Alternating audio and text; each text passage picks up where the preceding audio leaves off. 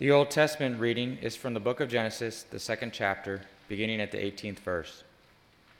Then the Lord God said, "It is not good that a man should be alone. I will make him a helper fit for him." So out of the ground the Lord God formed every beast of the field and every bird of the heavens, and brought them to the man to see what he would call them. And whatever man called every living creature, that was its name.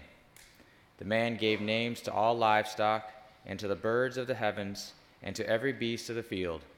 But for Adam there was not found a helper fit for him. So the Lord God caused a deep sleep to fall upon the man, and while he slept he took one of his ribs and closed up its place with flesh. And the rib that the Lord God had taken from the man he made into a woman and brought her to the man. Then the man said, "This at last is bone of my bones and flesh of my flesh. She shall be called woman, because she was taken out of man. Therefore a man shall leave his father and mother and hold fast to his wife, and they shall become one flesh." And the man and his wife were both naked and were not ashamed. This is the word of the Lord. Thanks be to God. The epistle reading is from the book of Hebrews, the 2nd chapter, beginning at the 1st verse. Therefore we must pay much closer attention to what we have heard, lest we drift away from it. For since the message declared by angels proved to be reliable, and every transgression or disobedience received a just retribution, how shall we escape if we neglect such a great salvation? It was declared at first by the Lord, and it was attested to us by those who heard, while God also bore witness by signs and wonders and various miracles, and by gifts of the Holy Spirit distributed according to his will. Now it was not to angels that God subjected the world to come, of which we are speaking. It has been testified somewhere, "What is man that you are mindful of him, or the Son of Man that you care for him? You made him for a little while lower than the angels. You have crowned him with glory and honor, putting everything in subjection under his feet." Now in putting everything in subjection to him, he left nothing outside his control.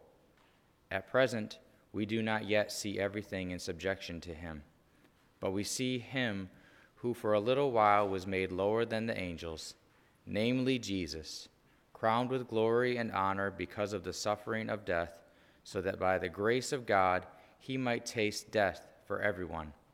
For it was fitting that he, for whom and by whom all things exist, in bringing many sons to glory, should make the founder of their salvation perfect through suffering. For he who sanctifies and those who are sanctified all have one origin. That is why he is not ashamed to call them brothers, saying, "I will tell of your name to my brothers. In the midst of the congregation I will sing your praise." And again, "I will put my trust in him." And again, "Behold, I and the children God has given to me." This is the word of the Lord. Thanks be to God. Please stand now for the Alleluia in verse.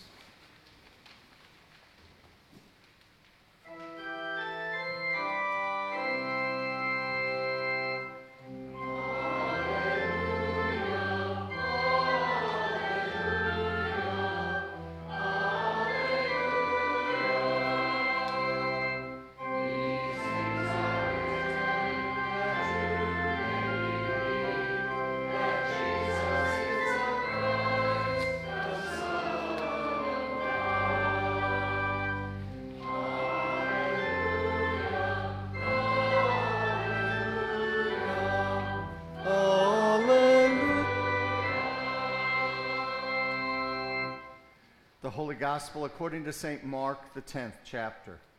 Glory to you, O Lord. Pharisees came up and in order to test Jesus asked, "Is it lawful for a man to divorce his wife?" And he answered them, "What did Moses command you?" They said, "Moses allowed a man to write a certificate of divorce and to send her away." And Jesus said to them, "Because of your hardness of heart, he wrote you this commandment. But from the beginning of creation, God made them male and female. Therefore a man shall leave his father and mother and hold fast to his wife, and they shall become one flesh. So they are no longer two, but one flesh. What therefore God has joined together, let not man separate. And in the house the disciples asked him again about this matter. And he said to them, whoever divorces his wife and marries another commits adultery against her. And if she divorces her husband and marries another, she commits adultery. And they were bringing children to him that he might touch them. And the disciples rebuked them. But when Jesus saw it, he was indignant and said to them, let the children come to me. Do not hinder them, for to such belongs the kingdom of God. Truly I say to you, whoever does not receive the kingdom of God like a child shall not enter it. And he took them in his arms and blessed them, laying his hands on them. This is the gospel of the Lord. Praise to you, O Christ. Grace, mercy, and peace be unto you this day from God our Father and our Lord and Savior, Jesus Christ. Amen. So, what do we do in this day about the holy estate of matrimony? What do we deal with in terms of who it is to get married, when it is you shouldn't be married anymore, and all those details? It doesn't take a scientist to figure out something's gone badly wrong in our society with regard to family and to marriage. You know, we are having in our nation a lively debate about the definition of marriage. I mean, and why do so many younger and older people choose to live together rather than to make a commitment and to seek God's blessing in marriage? See, a lot of questions we have, questions that our nation is grappling with, and it is underneath a lot of the turmoil that we're feeling. After all, why is pornography one of the biggest industries in the world? And why do we treat children in the womb either as a person or not a person, depending or not whether that the mom wants to bring that child to term? Have we reached the point where casual sexual relationships have become wildly regarded as a recreation activity for two or more adults who are willing and consenting? How has this casual approach to sex spread down even into our elementary schools? And why has there been such a huge escalation in divorce? Why are there so few children in so many families that could be blessed with more, but deliberately choose not to have them? And why do so many, even in our own churches, give tacit approval to some or all of this under a satanic twisting of our Lord's words of judge not? So what is going on? Well, what does the scripture tell us? The serpent asked Eve, did God really say? And that's really the first question that Satan plants in the seeds of uncertainty and doubt before he proceeds to flat out contradict God's word to you. His tactics haven't changed, have they? That's what happened to Eve. That's what's happening to us today. What's happening to us today as a society is that we've been seduced first into doubt and then into disbelief of God's word.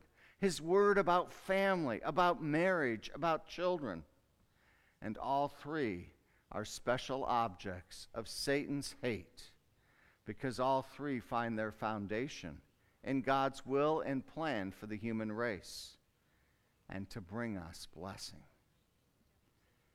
So many times our world around us says, well, if you just have faith, you're fine.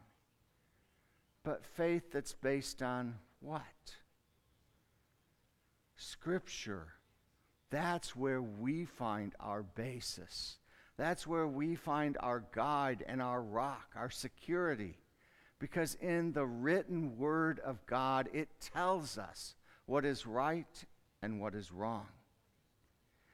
The Scriptures reveal God's plan for the human family. Marriage and family are not a social construct, something that we dreamed up as a race. We don't get to define them as we choose.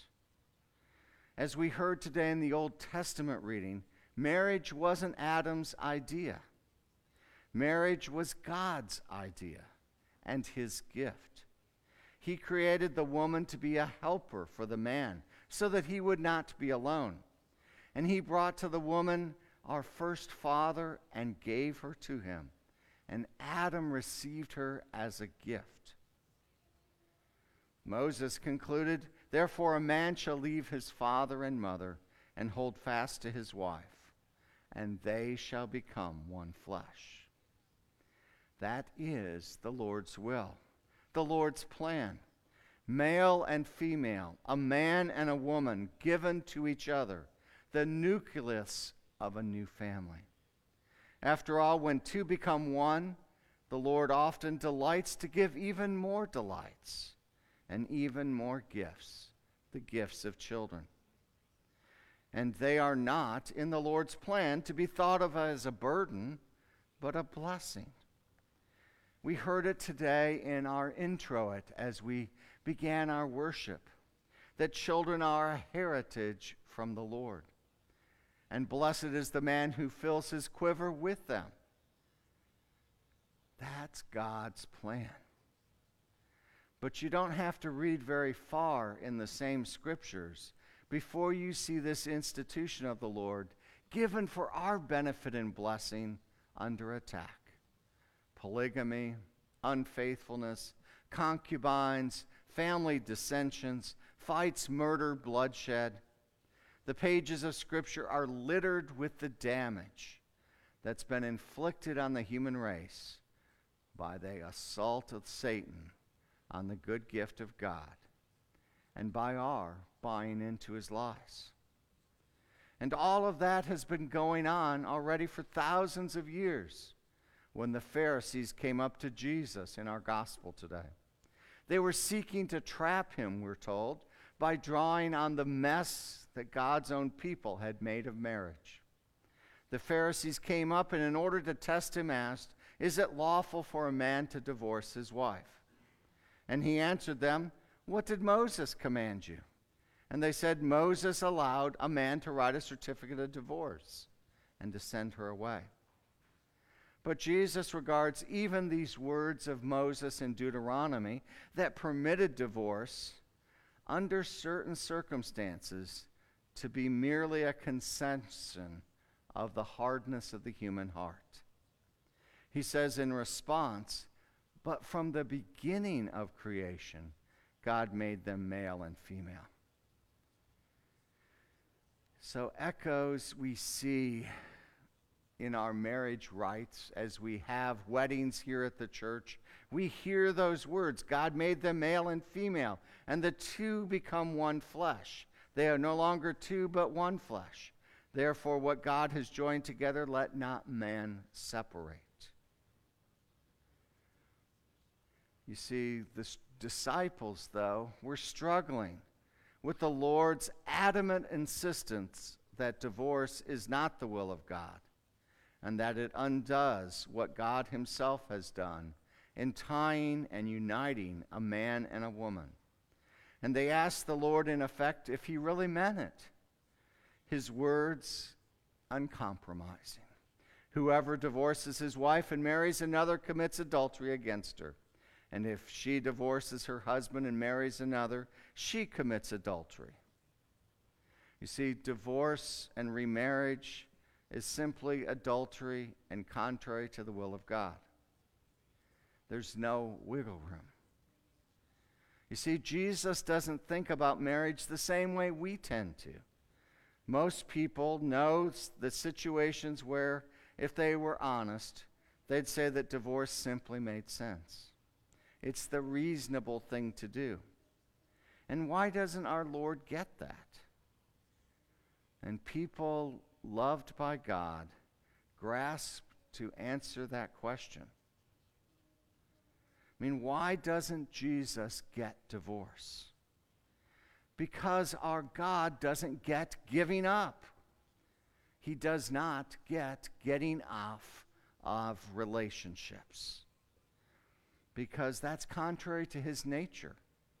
If we are faithless, he remains what? Faithful. For he cannot deny himself. The Lord couldn't and wouldn't back off of his promises. They hold, and they hold forever. So our Lord Jesus came into the flesh to win a bride for himself, a bride to whom he will be faithful forever. If our problem is a hard heart, God in the flesh, our Lord Jesus, has a tender heart. As God put Adam to sleep and took from his side that which he made woman, so our Lord Jesus sleeps in death on his cross, and his tender heart is pierced. And from that heart flows a fountain of blood and water. Long has the church seen in the water and blood that flow from the pierced heart of our Lord a picture of both baptism and the Lord's Supper, by which the Holy Spirit tenderly creates the bride of Christ, the church, and brings her to the bridegroom. And that bridegroom, our Jesus, is faithful to us, for his heart is not hard. He is faithful even when we have been faithless to him. Jesus doesn't get divorce.